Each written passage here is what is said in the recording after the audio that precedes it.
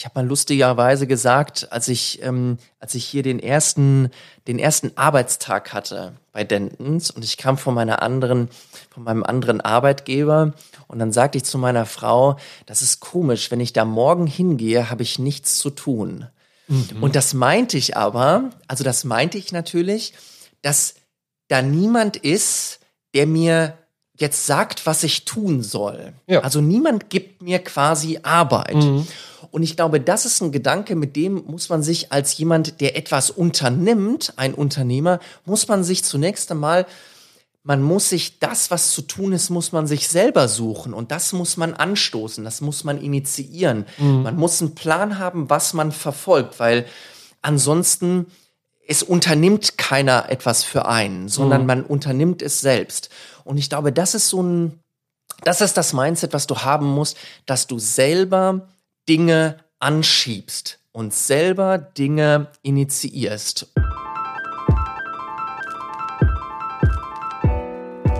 Hallo und herzlich willkommen bei Bravo Dentons, dem Podcast, der die Menschen, die die Marke Dentons in Deutschland auszeichnen, in den Mittelpunkt stellt.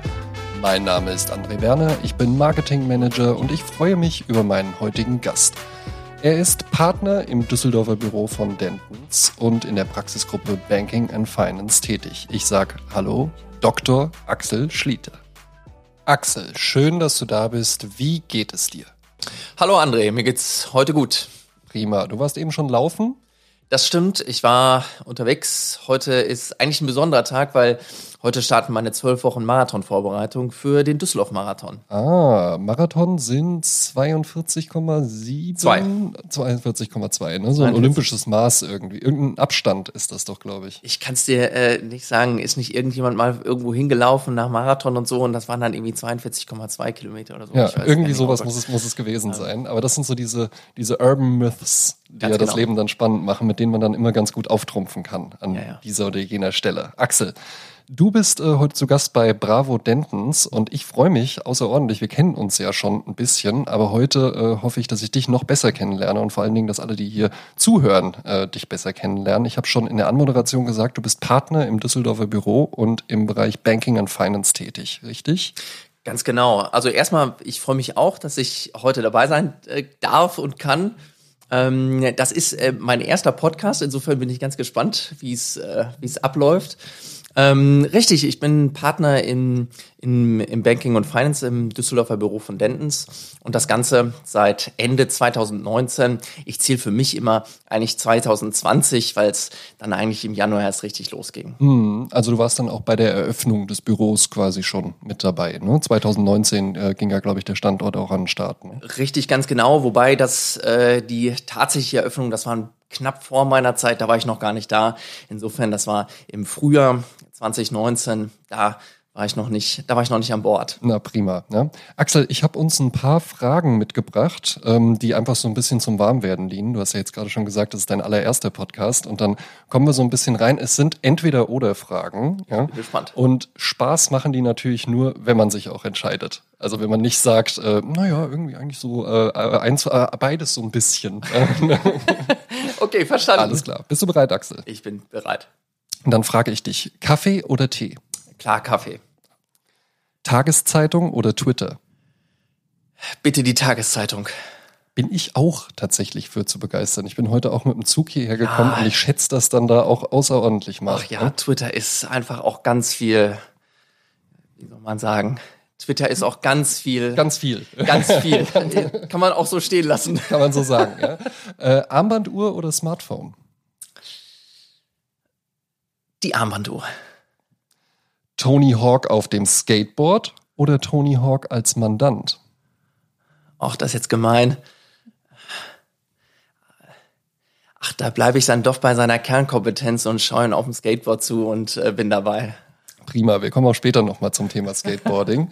Flipchart oder PowerPoint? Da bin ich auch wieder oldschool, da bin ich am Flipchart. Ja, doch, das ist manchmal schneller. Laptop oder Smartphone? Das ist schwer. Das Smartphone geht auch schneller. Sprachnachricht oder Telefonat? Ich rufe schon gern mal an. Aber auch ab und zu mal eine Sprachnachricht? Ja, das schon, aber ich wähle auch schnell mal eine Nummer und versuche jemanden zu erreichen. Insofern, ja. Da bin ich jetzt ganz gespannt. Da kann ich es mir nämlich nicht zusammenreimen. Bisher war es eigentlich alles so, wie ich es abgeschätzt habe. Aber hier bin ich jetzt gespannt. Früher Vogel oder Nachteule? Oh, das ist ganz klar zu beantworten. Das ist der frühe Vogel. Ich bin dann doch eher mal früh anzutreffen. Darf man fragen, wann oder? Ja, ich bin ein früher Läufer. Morgens dann auch schon laufen gehen? Ja, ich bin ein früher Läufer am Wochenende. Aber das hat auch, da muss man auch sagen, das ist jahrelang erprobt, das ist das Kompatibelste mit der Familie. Insofern nutze ich die Morgenzeit und suche Ruhe beim Laufen. Interessant, auf jeden Fall. Clean Desk oder geordnetes Chaos? Ja, wer mein Büro kennt, der weiß, das ist ein Clean Desk. Weiß ich auch sehr zu schätzen. Ist einfach tatsächlich, es ist der beste Start in den Tag und auch das beste Ende des Arbeitstages. Ja, wie gesagt, also das kann auch mal, es gibt so Phasen, da kann das auch geordnetes Chaos sein. Also wenn man wirklich mal in der Transaktion, in der Arbeit versinkt und wenn man mit vielen unterschiedlichen Dokumenten zu tun hat, dann türmt sich das mal rechts und links von einem und dann kann es auch mal auf dem Boden weitergehen. Dann ist das schon geordnetes Chaos. Aber ich bin dann auch schnell wieder so, dass ich es dann auch wegräume und ich sag mal dann wieder das Clean Desk habe, um mich auch gedanklich zu sortieren. Kann ich absolut nachvollziehen. Würde ich ganz genau so auch unterschreiben. Letzte Frage aus dem Entweder-oder-Bereich. Bürotür offen oder geschlossen? Das hat sich ein bisschen geändert, als ich zu Dentons gekommen bin. Hier klar offen. Das liegt daran, dass wir ansonsten dann doch etwas geschlossen wirken würden, weil die Türen eben nicht ganz so gläsern sind, wie ich das zuvor hatte. Im Büro, wo wir gläserne Fronten hatten, hier haben wir das nicht. Hier ist das ein bisschen anders. Insofern bevorzuge ich hier dann doch eher die offene Bürotür. Ansonsten fühle ich mich so weit weg. Alles klar. Axel, ich stelle dir ja heute die Fragen, aber da ich ja kein Jurist bin, habe ich mir auch noch bei Juristen von Dentons ein paar Fragen abgeholt. Und da würde ich jetzt direkt zur ersten Frage kommen. Sie kommt von, ich muss es auch richtig vorlesen, Dr. Tim Heitling, Partner Corporate M&A and Energy beim Berliner Büro von Dentons. Ein sehr geschätzter Kollege, mit dem ich sofort eine Basis gefunden habe, inhaltlich wie persönlich. Insofern, das ist eine schöne Zusammenarbeit mit dem Tim. Ja, hervorragend. Dann passt er ja sehr gut an die erste Stelle. Ja. Was findest du gut, bitte? Ich find's gut, dass wir hier was von Tim haben. Finde ich gut, wusste ich nicht. Ja, alles klar. Ja, dann kommt Tims Frage. Gibt es eigentlich einen Unterschied, ob man ein Real Estate Asset finanziert oder ein Infrastructure Asset wie ein Windpark oder ein Glasfasernetz? Ja,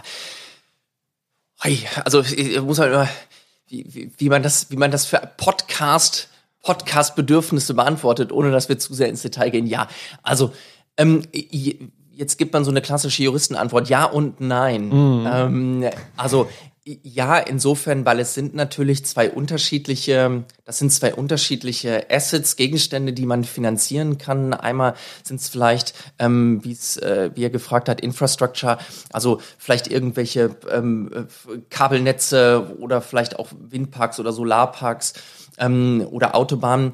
Hingegen die andere Sache sind Immobilien, entweder Immobilien in der Gesamtentwicklung oder in einem Ausbau. Das sind also zwei unterschiedliche Dinge. Insofern gibt es natürlich inhaltlich Ausprägungen, die einfach anders sind, dadurch, dass das Asset anders ist. Man hat andere Regulatorien, man hat natürlich bei Infrastruktur-Assets hat man, das sind häufig regulierte Bereiche wie Kabelnetze oder vielleicht auch Mautstraßen oder Brücken. Da kommen sicherlich regulatorische Aspekte mit rein, was du vielleicht bei einer Immobilienfinanzierung nicht so hast. Aber wenn man es mal ganz von oben betrachtet, dann ist im Grunde genommen die Sichtweise auf eine Finanzierung dann doch immer gleich. Denn am Ende des Tages sind die Interessen gleich gelagert. Denn wenn Banken oder Investoren finanzieren, dann geht es immer darum, abzusichern, wo kommt der Cashflow für die Rückzahlung des Darlehens her, wie sichere ich diesen Cashflow ab, wie stetig ist der, also wie abgesichert ist er insgesamt über die Zeit, also gibt es da eine Zusage für mehrere Jahre oder bin ich abhängig von Mietverträgen, die eine bestimmte Laufzeit haben. Also insofern ganz unabhängig davon, welches Asset das ist, also die Fragen, die sich Finanzierer stellen, die sind schon gleich und die gilt es im Grunde genommen auch gleichermaßen abzubilden. Insofern dieses Ja und Nein. Also es gibt Ausprägungen, die sind unterschiedlich, aber in der Gesamtfragestellung ist das schon sehr ähnlich. Ja, spannend auf jeden Fall. Ja. Wir kommen zum nächsten Block. Wir haben ja eben schon erfahren, dass du 2019 zu Dentons gekommen bist, aber wir wollen jetzt mal deinen Karriereweg so ein bisschen beleuchten. Und wir fangen ganz vorne an, indem wir dich fragen, was wolltest du als Kind werden? Ich wollte als Kind Chirurg werden. Ah. Ich wollte Chirurg werden, ja. Das ist also Arzt hört man ja häufiger dann vielleicht mal, aber so spezifisch schon mit Chirurg? Das ist tatsächlich, das Lustige ist, ich kann es auch gar nicht mehr so ganz nachvollziehen, woher dieses Chirurgenthema, vielleicht liegt es daran, dass ich irgendwie am Wochenende mit meinen Eltern Schwarzwaldklinik geguckt habe und ich irgendwie davon irgendwie so begeistert war. Das mag sein, weiß ich nicht. Aber es war tatsächlich eine Zeit lang, oder nicht eine Zeit lang, es war eine sehr lange Zeit lang, war es das Thema Chirurg. Und ja, das hat sich dann doch irgendwann, das hat sich, glaube ich, das hat sich verloren beim Thema Blut sehen und ich weiß nicht und irgendwie, wobei ich so rückblickend glaube, dass man sich auch daran hätte gewöhnt, wenn man da ein bisschen mitgegangen wäre. Insofern, also ob das wirklich nur am Blut sehen, ich weiß nicht. Jetzt hat sich verloren und es ist nicht dazu gekommen, offensichtlich. Absolut nicht, ja. Alles klar. Dann frage ich dich, womit hast du dein erstes Geld verdient? Das war zwei Dinge. Ich habe klassischerweise Zeitungen ausgetragen. Das war eine Kirchenzeitung bei uns im kleinen Ort, wo ich aufgewachsen bin. Und zeitgleich habe ich als Friedhofsgärtner gearbeitet. Klingt lustig. Um schon mal ein bisschen für den späteren Karriereweg als Chirurg zu üben. Richtig. Ja. Tatsächlich habe ich in einer Friedhofsgärtnerei auf einem Friedhof gearbeitet. Und das habe ich im Grunde genommen im Wechsel dann immer gemacht. Ich habe dann einen Tag Zeitung ausgetragen und dann am Wochenende war ich samstags immer auf dem Friedhof und habe da Gräber sauber gemacht. Ja, spannend. Und, aber auch gleich 2 Jobs. Ne? Also direkt schon gleich ganz ambitioniert. Ja. Das ist, das eine hat ja nicht gereicht. Also dieses einmal die Woche Zeitung austragen, das war nicht so einträglich. Und kriegst du noch zusammen, wie viel du verdient hast? Gute Frage. Das war so, also auf dem Friedhof war das auch ein bisschen saisonabhängig, ne? Also wenn du da im Herbst warst, da hast du natürlich mehr zu tun gehabt, weil die ganzen Blätter, das war was anderes. Im Sommer musste man immer gießen. Und dann gab es so Zeiten, wo nicht so viel los war. Ich weiß es nicht. Ach Mensch, das ist auch die Umrechnung mit D-Mark, Euro. Das war noch zu D-Mark-Zeiten. Ich kann es dir nicht mehr sagen. Ich weiß es nicht. Ich weiß es nicht. Aber es war trotzdem immer, das ist natürlich eine tolle Sache gewesen. Ich weiß das noch, auch bei dem Zeitungsaustragen, da hat man dann immer mal Trinkgeld bekommen. Und wenn man das dann gezählt hat und man hatte irgendwie so sein eigenes Geld, ich fand das immer toll. Ich fand, ja, also es ist eine tolle Sache und vor allen Dingen, weil du eben auch kleiner Ort gesagt hast, dann bist du ja eben auch einfach also du bist ja dann halt eben einfach der Zeitungsjunge. Ja, so war das auch. Ja, das war auch so, wie man sich das vorstellt. Also man ist da mit seinem Rad vorgefahren und man kannte sich. Also insofern, ich fand das gut. Also ich habe das in guter Erinnerung. Friedhof war nicht immer ganz so, das war nicht immer Spaß, aber das Zeitaustragen schon, doch, fand ich gut. Alles klar, ja. Kommen wir zu deiner juristischen Karriere. Da habe ich mir auch mal ein bisschen Einblick verschafft und habe gesehen, du hast ja deine Karriere in Düsseldorf gestartet. Hm? Das stimmt. Obwohl ich zu der Zeit, das war ja 2010, das muss man wissen, da habe ich noch, ich habe ja in Münster und in Köln studiert. Ich bin die meiste Zeit aber in Köln gewesen, 9 Jahre. Und ich habe zu dieser Zeit noch in Köln gewohnt und bin tatsächlich von Köln aus gependelt. Insofern war ich da noch nicht in Düsseldorf. Okay, also ist ja die alte Städtefeindschaft. Köln-Düsseldorf. Das stimmt. Wobei ich bin ja nicht weder gebürtiger Kölner noch gebürtiger Düsseldorfer. Insofern habe ich mit dem Streit jetzt nichts. Aber man kennt ihn und man lebt ihn. Und ich glaube, die meisten leben ihn auch mit einem zwinkernden Auge. Aber damals, das war, also Köln ist dann doch für manche Bereiche, wenn man sich die Wirtschaftskanzleistruktur in Düsseldorf anschaut und wenn man die sich in Köln anschaut, dann ist das natürlich was anderes.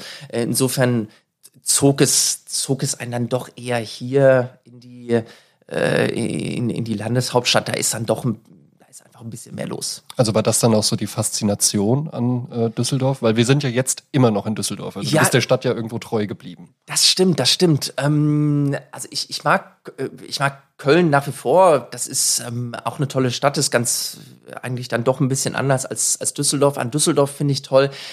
Das ist so aus meiner Sicht der optimale Mix zwischen Internationalität und irgendwie doch so ein bisschen dörflich. Also es ist halt nicht so groß, aber zeitgleich hast du hier eben das Gefühl, dass es dann doch, hier hast du einen Flughafen, hier sind die Unternehmen, hier sind Beratungsunternehmen, Kanzleien, Banken. Du hast also hier so ein internationales Flair, aber eben auf einem Raum, der dir irgendwie noch so das Gefühl gibt, das kannst du alles noch erlaufen. Und ich kann von hier aus jetzt in die Altstadt gehen und dann komme ich zum Rhein und dann mache ich so meinen Bogen und habe irgendwie gefühlt, habe ich so Düsseldorf ein bisschen begriffen. Ja? Und das mag ich. Also das ist eben nicht so weitläufig. Es ist vielleicht nicht wie Berlin, wo du eine Stunde unterwegs bist und dann hast du noch keinen Weg zurückgelegt. Und hier kannst du in einer Stunde viel erreichen und viel sehen. Insofern, das mag ich. Spannend, ja. Was würdest du sagen, welche Person, oder musst dich nicht auf eine festlegen, aber welche Personen oder Person war prägend für deine Karriere? Gibt es da jemanden? Das ist, ich würde jetzt nicht sagen, also ich kann jetzt keine Person rauspicken, die so ganz, wo ich so sage, das war so die Person. Ich glaube, das ist tatsächlich, vielleicht auch so ein grundsätzlicher Gedanke, ich glaube, das ist immer so ein Mix von Leuten, die du auf deinem Weg triffst, zu bestimmten Zeiten, dann triffst du mal jemanden in einem Praktikum, der beeinflusst dich dann, der ist dann auf einmal unglaublich beeindruckend, von dem nimmst du dir wieder ein bisschen was mit. Dann vielleicht auch korrigiert sich's auch rückblickend, dann denkst du dir, wie die da so waren, also weiß nicht, das war dann doch nicht irgendwie so alles richtig, dann korrigiert man sich selber wieder so ein bisschen rein. Ich glaube, es ist tatsächlich, also bei mir, ich könnte jetzt nicht eine Person nennen, ich glaube, es ist ein Mix von vielen, vielen Leuten, die ich auf dem Weg getroffen habe, die ich im In- und Ausland getroffen habe, die mich begeistert haben, die mich vielleicht auch abgeschreckt haben und die mir vielleicht auch mal nicht gut getan haben, also so aus diesem Mix, glaube ich, aber dass man eine rausgreift, wäre jetzt, glaube ich, ich habe nicht den Patriarchen oder die Patriarchin, wo ich so dachte, also Mann, die hat mich hier, also die hat mich ja jetzt durchgepeitscht, also so ist das jetzt nicht. Insofern, ich glaube, es ist ein guter Mix. Und so als Partner bist du ja dann schon auch eine Bezugsperson, gerade für deine Associates. Wurde dir das da vielleicht schon mal zurückgespielt, dass dann jemand einfach irgendwie Jahre später sich gemeldet hat und gesagt hat, du oder sie, ich weiß ja nicht, ich glaube, du bist schon eher der Du-Typ, ja, mit deinen Leuten, mit denen du zusammenarbeitest, dass sie sich dann später nochmal gemeldet hat und gesagt hat, hier, da habe ich wirklich richtig was mitgenommen? Also ich habe generell, ich halte zu vielen Kolleginnen und Kollegen, die auf dem Weg auch bei meinem ersten Arbeitgeber, Referendare, Praktikanten, wissenschaftliche Mitarbeiter. Zu vielen habe ich Kontakt und viele begleite ich auch so auf ihrem Weg und man trifft sich natürlich auch. Also die Leute erreichen ihre Steps, die machen auch wieder ihre Stationen im Referendariat, man trifft sich und natürlich, man spricht mit denen und es ist ganz interessant, wenn man die hört und die einem sagen, Mensch, ich war jetzt auch die Verwaltungsstation, ich weiß nicht, beim Auswärtigen Amt und dann erzählen die dann manchmal, ich weiß noch, wo irgendwie am ersten Tag, da hast du mal erzählt, dass das eine Möglichkeit ist und daran habe ich mich erinnert und das habe ich jetzt auch gemacht. Und dann denke ich mir, okay, habe ich ihm das erzählt? Okay, und ich selber weiß es vielleicht auch gar nicht mehr. Und die Leute sagen, daraufhin habe ich das gemacht. Also das ist natürlich schön zu hören und das kommt immer mal wieder vor, weil man die Leute natürlich auch immer wieder sieht. Das macht natürlich dann Spaß. Ja, sehr schön, ja. Wenn wir über das Thema Prägung sprechen, kannst du dich noch erinnern, was war dein erstes eigenverantwortliches Projekt als Jurist, nicht als Friedhofsgärtner? Als Jurist? Mein erstes, doch. Ich weiß noch, das ist ich fing ja an zu arbeiten Ende 2010 Dezember. Und da rief mich seinerzeit ein Partner aus Frankfurt an und sagte, ja, hier, Sie sind ja jetzt neu, wir müssen jetzt hier eine große Transaktion machen. Und das war damals der Verkauf von Thyssengas. Das war eine große Transaktion, jetzt gerade wieder in anderen Händen. Insofern, das war seinerzeit der Verkauf von Thyssengas, was eine große Transaktion war. Und da hat man mich im Grunde genommen nach dem 4. Tag, wo ich angefangen bin zu arbeiten, wo ich also aus dem 2. Examen kam, wurde ich ins kalte Wasser. Und jetzt ist natürlich, also du fragtest nach dem ersten eigenverantwortlichen Projekt, das war alles andere als eigenverantwortlich, aber es fühlte sich natürlich so ein Stück weit so an, weil natürlich dann in Frankfurt dann auch gesagt wird, naja, also hier das Sicherheitenpaket für die Finanzierung, das würden wir dir jetzt mal geben, du würdest dich daran versuchen und dann kannst du das mal starten und wir gucken dann irgendwann mal drüber. Und das fühlte sich, ehrlich gesagt, eigenverantwortlich genug an zu dieser Zeit. Klar, also, nach 4 Tagen glaube ich gern. Also insofern, das war natürlich alles andere als eigenverantwortlich und da haben noch eine Menge Leute drüber geschaut, aber sagen wir mal so, das war meine erste Transaktion, in der ich als Associate damals gesetzt war und wo ich einen eigenen Verantwortungsbereich bekommen habe. Also wo man mir gesagt hat, du bist für das Sicherheitenpaket verantwortlich und diese 5, 6 oder wie viele Verträge es auch immer waren, sind jetzt in deinem Verantwortungsbereich. Und das war im Grunde genommen so dann das, was man dort dann angetragen bekommen hat. Also das war so, wenn man möchte, das erste Projekt, was man so gemacht hat. Und ist das dann auch so die Art, wie du jetzt mit, sagen wir mal, ein Associate fängt bei dir im Team an, ist 4 Tage da, würdest du dann auch schon sagen, hey, so habe ich's gelernt und das hat mir gut getan, ja, und so gehe ich da jetzt auch mit den Leuten um, oder ist das eine individuelle Abwägungssache? Sagen wir mal so, das ist nicht, also das klang jetzt, also sollte gar nicht so klingen, sondern das ist nicht völlig ungewöhnlich, dass man hier so startet, ne? Also irgendwo musst du die Leute, wenn sie zu einem kommen, in die Transaktionen reinbringen. Und es ist selten so, dass man im Grunde genommen erstmal, ich weiß nicht, also man hat jetzt nicht einen Monat Einführungskurs oder Crashkurs Finance oder so. Das hat man in der Regel nicht, sondern was man macht ist, man nimmt die Kolleginnen und Kollegen, die nimmt man mit auf die Transaktion und man weist ihnen im Grunde genommen einen Scope zu, den sie entweder begleiten alleine oder mitbegleiten, aber indem sie sich im Grunde genommen versuchen und starten und da so das Ganze eigentlich an der Transaktion entlang dann lernen. Also ist nicht ungewöhnlich. Also ich würde es eigentlich genauso machen. Okay, ja, sehr gut. Wir kommen zur nächsten Frage eines Kollegen von dir. Hi. Es ist auch jemand hier aus Düsseldorf und der hat nicht nur eine Frage gestellt, sondern der hat dir einen kleinen Brief geschrieben, ja, den ich jetzt stellvertretend für ihn vorlese. Jetzt schreiben wir schon Kollegenbriefe. Finde ich gut. Die hier im Podcast dann übermittelt werden. Ja. Es ist Dr. Dominik Thome, spricht man ihn, glaube ich, aus, ist Partner Tax und Real Estate hier bei Dentons in Düsseldorf und der schreibt dir. Ja, deswegen auch Brief, weil es geht schon wie ein Brief los. Lieber Axel. Sehr schön. Lieber Axel, ich kann mich gut erinnern, dass wir mal für einen Luxemburger RE-Fund seinerzeit mehrfach Refinanzierungen in verschiedenen europäischen Ländern begleitet haben. Steht für Real Estate, übrigens RE.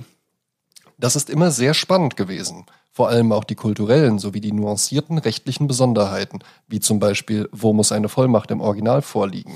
in Klammern, weißt du noch, als der Streik war und der Flieger des Overnight-Kurier, ich meine in Belgien, festhing, der Mandant als Director aber schon auf dem Weg zum Notar nach Mailand war und es keinen späteren Termin geben konnte? Erinnerst du dich daran? Ja, ja. Er greift natürlich jetzt auch ganz tief in die Kiste, was so passieren kann. Also ihr kennt euch scheinbar schon viel miteinander erlebt. Ja. Oder wo kann ein Anwaltskollege als Vertreter bestellt werden? Beziehungsweise wo ist das berufsrechtlich nicht möglich? In Klammern, ich meine, tendenziell kann man festhalten, dass es im skandinavischen Raum eher recht relaxed zugeht. Ist das so?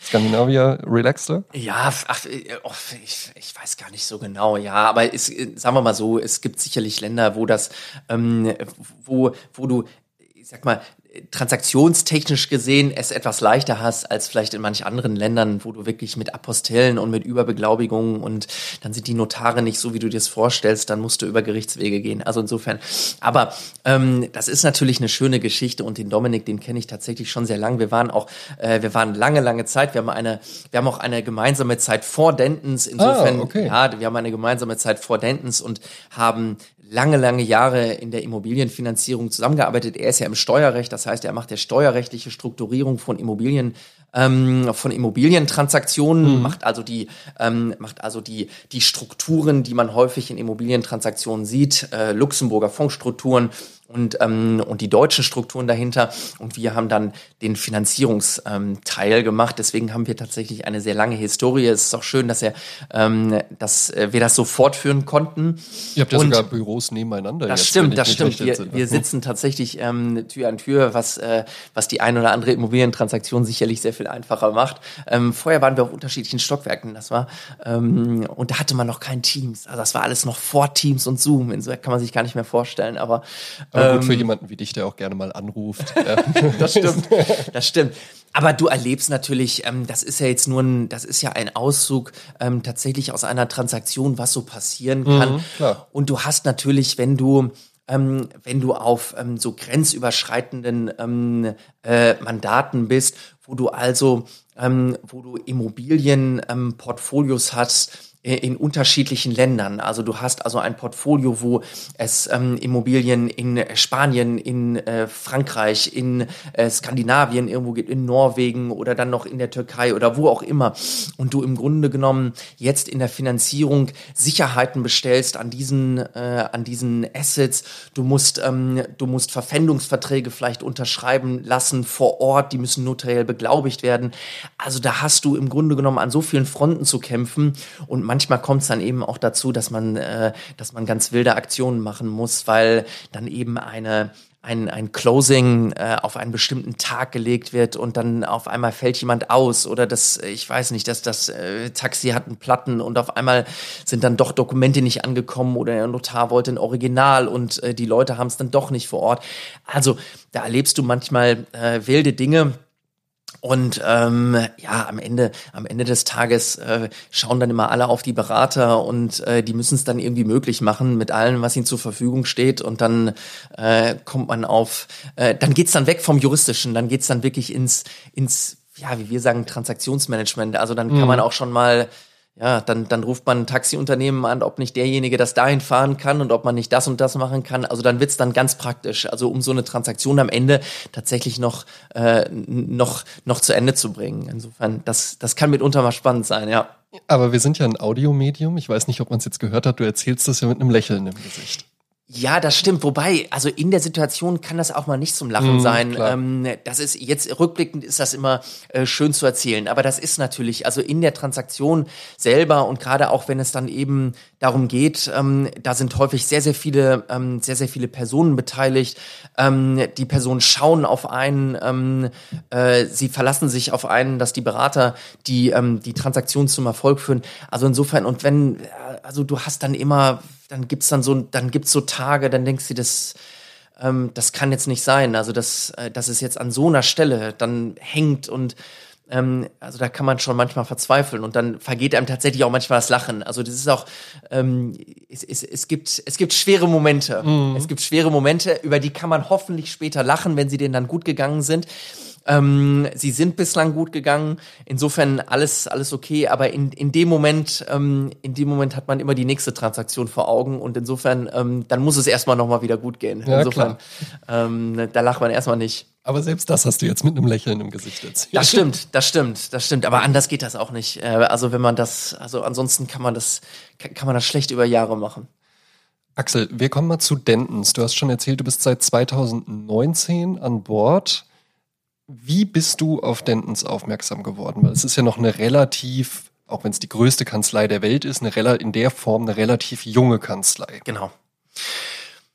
Ja, also sagen wir mal so, es kommt ja nicht so häufig vor, dass eine Kanzlei dieser Größe, und ja, es ist vielleicht noch nicht so bekannt, wie es vielleicht andere Kanzleien sind, aber nichtsdestotrotz ist es eine Kanzlei, die man vorher kannte, mit der man auch vorher zu tun gehabt hat.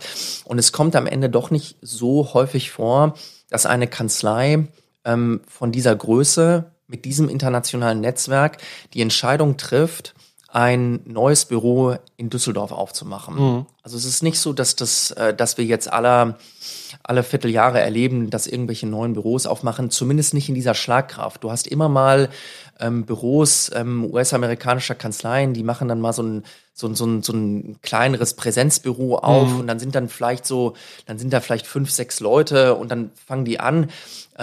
Aber mit der Kraft und der Wucht, wie man hier die Entscheidung getroffen hat, ein neues Büro zu starten als Full-Service-Einheit, sprich alle Rechtsbereiche direkt von Anfang an auch an Bord zu haben, das kommt nicht so häufig vor. Und man wusste, dass das kommt, also weiß man, ja.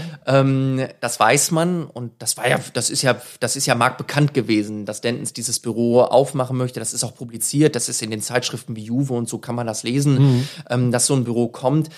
Und dann gab es natürlich auch die ein oder anderen Kollegen und Kolleginnen, die das schon deutlich früher ins Auge gefasst hatten und auch andere Bekannte aus anderen Kanzleien hatten das schon deutlich früher im Auge, als ich es vielleicht hatte. Und dann bin ich tatsächlich angesprochen worden, wie man das so hinlänglich kennt unter Juristen, dass dann eben dann doch mal der Anruf kommt von jemandem, den man vorher noch nicht kannte, der einem ein Gespräch nahelegt. Krass, das wusste ich nicht, dass das so ja, das ist auch kein Geheimnis.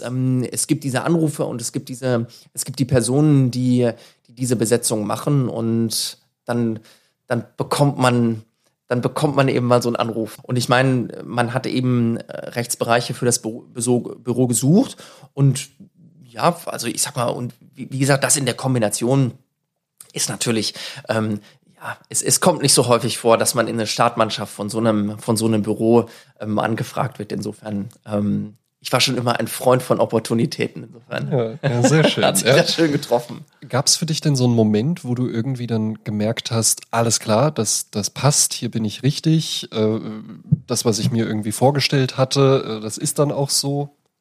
Ja, gute Frage. Du hast natürlich immer, ich war lange in der anderen Kanzlei, ich war da 9 Jahre und da hast du natürlich was vorgefunden, ein großes Netzwerk und da hat man sich wohlgefühlt, man hat eine bestimmte Art gehabt zu arbeiten und du weißt natürlich nicht, wie wird das sein und dann auch noch in einer Position, die du vorher nicht inne hattest. Also es sind so 2 Dinge, also es ist ein neues Büro, es ist eine neue Kanzlei und es ist eine Position, die du nicht kennst, also es sind so eigentlich so ziemlich alle Unbekannten, die du so haben kannst bei so einem Wechsel und sagen wir mal so, ich kannte ja den einen oder anderen, der entweder schon da war oder dann eben auch wechselt. Und ich habe gerade von Dominik Thoma, den ich schon aus anderen Transaktionen kannte. Also es gab so ein paar Leute, wo ich wusste, dass sie auch kommen werden oder schon da sind. Insofern war das jetzt zumindest von einem gewissen Netzwerk, das hatte man. Wann war so ein Moment, dass man dachte, Mensch, man ist angekommen? Das wächst auch ein bisschen. Da gibt's, glaube ich, nicht den Moment. Ich glaube, als im zweiten den zweiten Wochen oder in den ersten Startwochen eigentlich so das Netzwerk in Deutschland sich gezeigt hat, mit wem kann man wie arbeiten, wie sind die Strukturen, wie sind die anderen Büros aufgestellt, wo haben wir Büros. Da merkt man dann relativ schnell, Mensch, das ist eigentlich eine Plattform, mit der kannst du genau das machen, was du vorher auch gemacht hast. Und da merkt man eigentlich, dass wenn man es richtig anstellt, dann funktioniert das. Und ich glaube, das hat nicht so lange gedauert, bis man gemerkt hat, dass das hier gut funktioniert. Okay, ja. Dentons ist ja nach einem polyzentrischen Ansatz aufgestellt. Das heißt, wir haben jetzt nicht irgendwie ein Headquarter in London oder Washington oder wo ansonsten die Headquarters sitzen, sondern es gibt eben einfach nicht dieses übergeordnete Ding nochmal, wo dann die Orders herkommen. Andere Kanzleien sind da anders aufgestellt. Was würdest du jetzt sagen, welche Vorteile bietet dir dieser polyzentrische Ansatz? Oder wo erlebst du den so im Alltag? Also ich glaube, es ist ein ganz guter Mix, denn es gibt natürlich mittlerweile ein europäisches Management, es gibt ein deutsches Management, ein europäisches Management und es gibt ein globales Management. Und es ist auch gut, dass es das gibt. Aber die jeweiligen Management Boards, ob das jetzt international, weltweit ist, europäisch oder deutsch, die lassen den einzelnen Büros und insgesamt auch das europäische, auch den deutschen Büros, den lassen sie genügend Spielraum, um auf den jeweiligen Rechtsmarkt auch reagieren zu können. Und auch auf die Spezifika, die sich selbst innerhalb der Städte zeigen. Denn Berlin ist anders als Düsseldorf und Berlin ist auch anders als München. Und es gibt auch eine andere Transaktionsstruktur, ob ich in München Transaktionen, auch wenn die dort international beraten, aber es ist trotzdem ein anderes Transaktionsumfeld in den einzelnen Standorten und auch Marktumfeld, als es vielleicht in anderen Städten ist. Und insofern, ich glaube, das ist da, wo sich die Polyzentrik zeigt, dass also jedes Büro trotzdem noch so seinen individuellen Spielraum hat, um, ich sag mal, für sich reagieren zu können. Und das genieße ich sehr, weil wir haben die Möglichkeit, und insbesondere hier als neues Büro, wir haben die Möglichkeit, Entscheidungen hier vor Ort zu treffen, weil sie hier getroffen werden müssen. Und weil wir hier reagieren wollen und müssen. Und da ist es natürlich hilfreich, dass eben nicht, ich sag mal, die Abstimmung, ich weiß nicht, in ein Vierteljahr mit London passieren muss, bis ich irgendetwas auf der Website ändere oder bis ich irgendetwas in meinem Referendar-Trainingsprogramm ändere oder bis ich irgendetwas anders mache, sondern die Wege sind kürzer, ich kann schneller reagieren und ich kann einfach die Marktspezifika einfach besser abbilden. Und es ist einfach schneller. Ich glaube, die Schnelligkeit, die wir hier haben, ist, glaube ich, das, wo ich die Polyzentrik am ehesten sehe. Okay, ja, sehr schön. Ja. Du hattest eben schon das deutsche Management angesprochen. Da kommt auch die nächste Frage tatsächlich her, und zwar von dem Office Managing Partner des Düsseldorfer Büros namens Andreas Haag. Du hattest ja eben auch schon gesagt, es ist ein neuer Standort. Das sieht man ja unter anderem auch daran, dass es ein recht neues Büro ist. Ja? Was, glaube ich, auch sehr mit einem Blick von ihm auch spezifisch eingerichtet wurde. Also wer hier mal zu Besuch ist, man merkt schon, da wurde sich Gedanken gemacht. Hier stehen nicht einfach irgendwelche Büromöbel drin, sondern da wurde schon, glaube ich, über alles nachgedacht. Und er hatte mir die Frage für dich weitergegeben. Es gibt zwar eine Büroeinrichtung, aber es gibt auch, wie der polyzentrische Ansatz vielleicht im ganz Kleinen dann, man hat ja dann doch bestimmte Selbstverwirklichungsmöglichkeiten noch in seinem eigenen Büro und denen gehst du auch nach. Und Andreas Haag fragte mich, warum hängen an deinen Wänden Skateboard-Decks? Das ist schön, dass die Frage von ihm kommt. Er steht sehr gerne davor und schaut sie sich an. Ja, ich habe tatsächlich den polyzentrischen Ansatz im Individuellen sehr verfolgt in meinem Büro, das stimmt. Und warum hängen da Skateboards? Ganz einfach, weil ich den Sport geliebt habe, immer noch liebe und ich werde den wahrscheinlich auch noch lange mitnehmen. Ich mag das Skateboarden, ich mag ihn als Sport und ich mag es auch als ich sag mal, auch als Street Culture und auch als Bewegung. Das ist natürlich heute ganz anders als damals, wo ich angefangen habe, mich für Skateboardfahren zu interessieren. Aber das ist ein Stück weit auch, das ist auch ein bisschen Kindheit natürlich. Ich bin in der Hochphase des Skateboardsports groß geworden. Das ist ab 83 ist Skateboardfahren durch die Decke gegangen. Das wurde Popkultur. Da stand man in den Skateboardläden vor den ganzen Decks, die da hingen. Man hat die Grafiken gesehen, die haben mich immer begeistert. Und selber hatte ich nicht das Geld, um mir die teuren Decks zu kaufen und dann immer irgendwo gebraucht noch ein Deck gekauft und dann hatte der noch ein altes ausrangiert und ich war immer froh, wenn man irgendwie noch das Graphic unten noch gesehen hat und es nicht völlig zerkratzt war. Also insofern, ich war immer begeistert, sowohl vom Sport als auch von dem ganzen Drumherum. Gebe ich auch zu. Die ganze Subculture. Die ganze Subkultur. Ich fand die Klamotten gut. Ich fand die T-Shirts gut. Ich fand das einfach spannend und ich fahre bis heute einfach auch gerne Skateboard. Also ich glaube, so muss man es auch sagen. Ich stehe einfach auch noch gerne drauf. Ich fahre noch gerne. Und insofern ist das einfach so konsequent. Einfach, dass ich mir was Schönes an die Wand hänge. Wenn irgendeiner, ich weiß nicht, gerne Basketball gespielt hat, dann hängt er sich vielleicht oder dann stellt er sich einen signierten Basketball hin. Ich hänge mir ein paar Decks auf. Ja, da sprichst du nämlich auch was an, weil es sind ja jetzt nicht einfach irgendwelche Skateboard-Decks. Das stimmt. Ne? Also es ist ja, das sind nicht diese schmalen, sondern das sind diese breiteren, die dann auch, glaube ich, so aus der Frühzeit des Skateboardings, wo das eher noch so wie Surfbretter so abgewandelt waren. Ja, genau. Die drei, die ich habe zu Hause auch noch eine kleine Sammlung. Ich habe hier nur einen Ausschnitt. Ach so, ja. Ich habe hier nur einen Ausschnitt hängen. Aber richtig, also die Decks, die ich jetzt hier habe, das sind Decks von 82 und 83. Die sehen tatsächlich ein bisschen anders aus. Die sind insgesamt etwas breiter. Das waren die Halfpipe-Decks. Das andere ist ein schmaleres Deck. Das war ein Freestyle-Board, was es so in der Form eigentlich gar nicht mehr gibt. Heutzutage sind sie alle etwas schmaler, weil die Street-Decks insgesamt etwas schmaler sind. Also insofern, aber es sind alles tatsächlich Decks aus den 80er Jahren und sie sind fein säuberlich signiert und hängen hinter Glas und sind Ich möchte noch ganz kurz erwähnen, von Tony Hawk signiert. Das kann man ja dann ruhig mal mit dazu sagen. Das stimmt, eins ist von Tony Hawk signiert, ganz genau. Deswegen, trotzdem möchte ich ihn nicht als Mandanten, sondern dann eher dann doch mal auf dem Skateboard treffen. Eben, natürlich, ja, verständlicherweise. Wir kommen zum nächsten Block und dieser ist da geht es um Fragen der Selbsteinschätzung, wo du dich jetzt selbst einschätzen kannst. Ich treffe jetzt gleich Aussagen über dich und du kannst dich selbst einschätzen von 1 auf einer Skala von 1 bis 10. 1 heißt gar nicht, sehe ich gar nicht, ja, 10 trifft voll zu. Ne? Das wäre so die Skala. Ne? Okay, ich bin gespannt. Axel der Chef. Geht gleich gut los, ne? Geht gleich.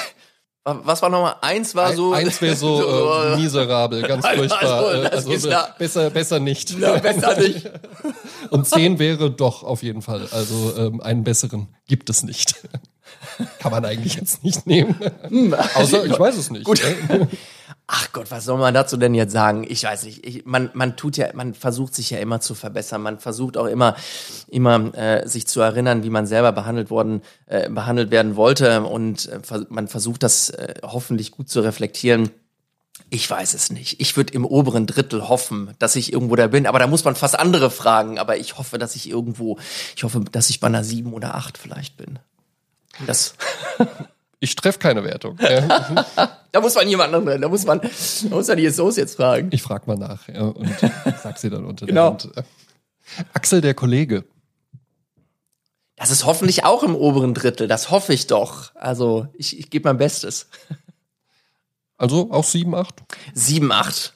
Ja. Können jetzt aber nicht überall 7, 8 sagen. Das sage ich schon mal direkt. Ja. Es gibt natürlich keinen besseren Kollegen, das ist gar keine Frage. Auch wenn ich selten mit zum Mittagessen gehe, das ist so. Aber ich bin trotzdem hoffentlich, es gibt keinen besseren. Eine 10 hätte ich da geben müssen. Eben, hervorragend. Ja, dann nur 10. Ja. Axel auf dem Skateboard. Ach, ich wünschte, das wäre eine 7, 8. Nee, das ist natürlich keine 7, 8. Nee, das ist mittlerweile, keine Ahnung, das ist eine 4. Axel, das Organisationstalent. Da schätze ich mich tatsächlich als gut ein. Das ist eine 9. Axel, der Improvisationskünstler. Wenn wir noch mal so denken, ne, hier Taxi anrufen, ja, schnell. Das braucht man ja eigentlich überall. Das ist, wenn man Kinder hat, muss man häufiger mal improvisieren. Insofern, nein, ich hoffe auch, ich mag's schon, wenn es nach Plan läuft. Deswegen gehe ich da mal auf 6, 7, vielleicht so. Ansonsten versuche ich eigentlich einen Plan zu haben. Axel, der Zuhörer. Das kann schon mal besser sein. 6. Axel, der Multitasker. Ach. 7. Alles klar. Ja. Wir sprachen eben schon über Axel, der Chef. Da hast du dir eine 7, 8 gegeben. Ich möchte jetzt noch mal genauer auf dich als Führungskraft eingehen, denn die bist du ja als Partner. Du nimmst ja auch eine Führungskraftrolle inne und vor allen Dingen ja auch eine Unternehmerrolle. Ja. Da wollte ich dich fragen, wird man Führungskraft oder ist man es irgendwie immer schon gewesen? Also gibt es die geborene Führungskraft oder kann sich theoretisch jeder dahin entwickeln? Also ich bin grundsätzlich, ich bin eigentlich kein Fan davon zu sagen, das ist man oder ist man nicht. Ich bin da kein Fan von, weil ich glaube, man entwickelt sich auch in Rollen rein. Und ich glaube, wenn man hingeht und sagt, das ist man oder ist man nicht, ich glaube, da ist man auch nicht mehr zugänglich für gewisse Entwicklungen, die man einfach durchlaufen muss und wo man sich, wo man auch in Rollen hineinwachsen muss und wo man stetig dazulernt. Denn insgesamt, glaube ich, ist man, also genauso wie das mit den prägenden Leuten war, also man entwickelt sich auch durch die Leute, die man trifft, durch die Vorbilder, die man sich immer wieder neu nimmt. Insofern glaube ich, zu sagen, ist man oder ist man nicht, wäre jetzt nicht mein Ansatz. Es gibt sicherlich, sagen wir mal so, es gibt vielleicht Leuten, denen fällt es aufgrund ihres Naturells vielleicht etwas leichter, eine Führungsrolle einzunehmen, weil sie vielleicht per se schon vielleicht etwas extrovertierter sind, weil sie vielleicht auch leichter eine Ansage machen können, wenn mal irgendwo eine Steuerung notwendig ist. Das fällt vielleicht manchen leichter, als es vielleicht jemandem fällt, der ganz introvertiert und sehr leise. Der muss sich vielleicht an der Stelle entwickeln. Aber genauso gut muss sich auch der Extrovertierte, der muss sich vielleicht zurücknehmen, wenn er dem Team zuhören muss und muss gucken, wo die Probleme. Also insofern, ich glaube, es mag Ausprägungen geben, die es dem einen etwas erleichtern, eine Führungsrolle einzunehmen als dem anderen, und er kann darauf aufbauen. Aber ich glaube, jeder hat seine Baustellen, die er hat, und jeder hat seine Dinge, die es ihm leicht machen. Insofern, ja, ist wieder so eine Juristenantwort, ne? Kommt drauf an, aber um mich festzulegen, ich glaube, man ist nicht die geborene Führungskraft. Ich glaube, jeder kann mit seinen Stärken, jeder hat Stärken, und wenn er die richtig einbringt, glaube ich, kann er da viel erreichen. Okay, ja. Wie überzeugst du andere von deinen Ideen? Das wird einfach so gemacht, wie ich sage. Da hatte ich drauf gehofft, dass du den Gag jetzt sagst. Ich sag das einfach. Ich sage es. Ich sage es. Ich spreche es laut aus. So einfach ist das hier. Ne, das ist bei Dentons eine ganz einfache Nummer. Ja, also sagen wir mal, man tauscht Ideen aus, und das ist das, was ich mit dem Zuhören sage. Also man muss zuhören. Also es mag auch Ideen geben, die besser sind als meine. Es mag die geben irgendwo. Gehört hast du sie noch nicht. Gehört habe ich sie noch nicht, aber es mag sie geben. Nein, aber klar, ich meine, wie überzeugt man andere? Ich meine, man muss es darlegen, warum man es so machen möchte. Und ich glaube, das ist das, was wir als Juristen ja auch häufiger tun, wenn wir eine bestimmte Klausel in einen Vertrag aufnehmen. Dann muss ich ja die Gegenseite auch davon überzeugen, warum wir glauben, dass die Klausel so funktioniert und warum sie für die beiden Parteien funktioniert. Also insofern, das ist ja auch ein Stück weit Überzeugen einer Idee, warum wir etwas so machen sollten, wie wir es machen. Und ich glaube, dass man andere davon nur überzeugen kann, wenn man den Hintergrund versteht, warum man etwas tut, und dass man den anderen zumindest da abholt, wo man selbst die Entscheidung getroffen hat, es so zu machen. Und anstelle ihm einfach die Entscheidung zu präsentieren. Also insofern ist es, glaube ich, sehr viel erklären, sehr viel Hintergrund schildern und das gemeinsame Verständnis entwickeln, was man eigentlich erreichen möchte. Dann kommt man eigentlich in der Regel auch zum Ergebnis, was man sich vorher überlegt hat. Oder man feilt noch mal ein bisschen rum, wenn der andere auch noch einen Gedanken hat. Aber ich glaube auf dem Weg. Der andere auch noch einen Gedanken hat, ist auch eine schöne Überleitung. Wie gehst du mit den Ideen anderer um?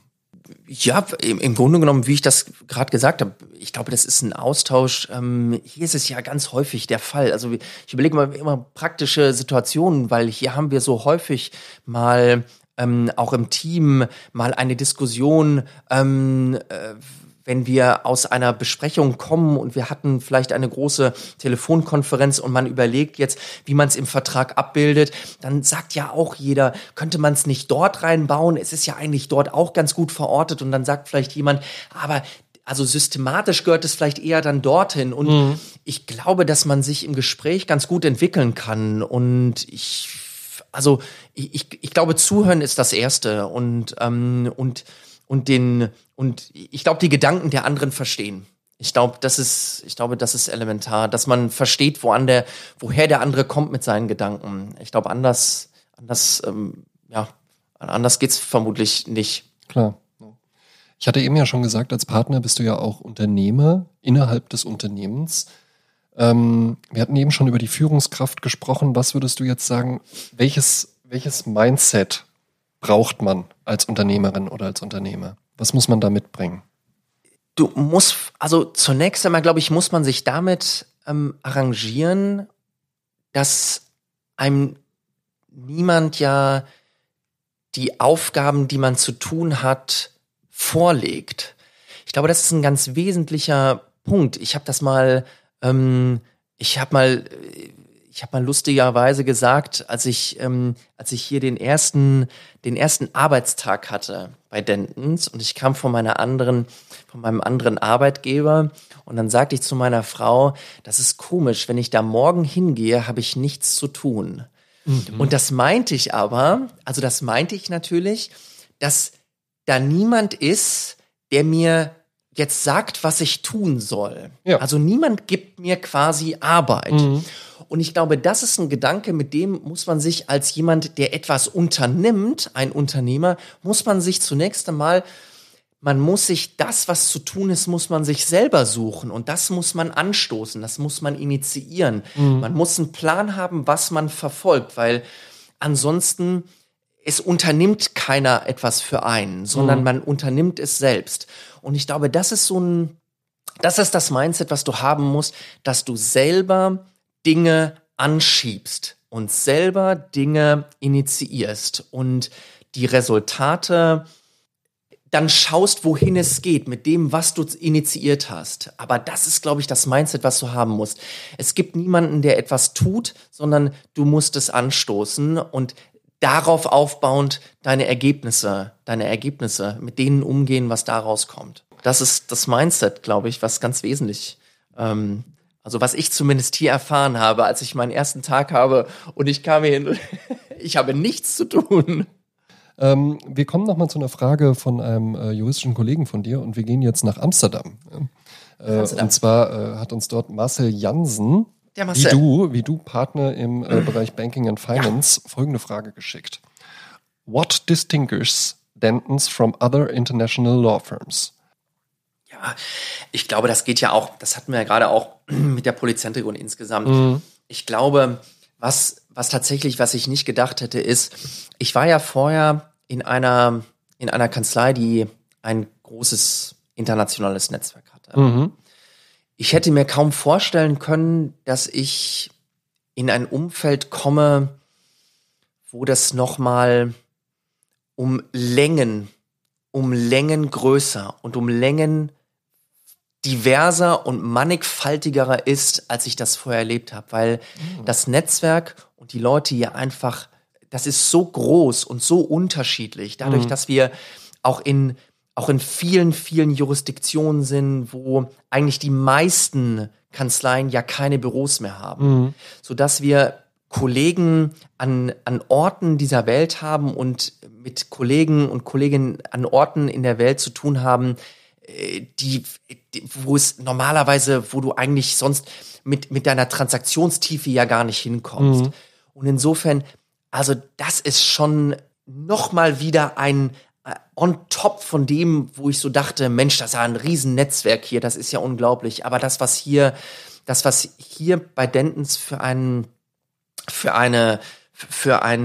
Kollegium ist, wenn man das klingt so klein und beschaulich, aber wenn man sich... Das sind ja über 12.000 Berufsträger. Ja, also das ist einfach so groß und so viele Leute. Ich habe noch nie so vielen Leuten Kontakt gehabt in so kurzer Zeit, wie das hier bei Dentons ist. Und das ist natürlich ein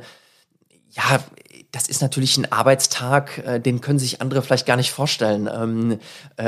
Dass man irgendwie, weiß nicht, morgens spricht man noch mit Leuten in Indonesien und abends irgendwie ruft dann noch jemand, weiß nicht, aus Peru an. Ich weiß nicht, also das sind so Dinge, wo man so dachte, Wahnsinn, ich habe heute irgendwie mit diesem Teil gesprochen und dann mit dem Teil.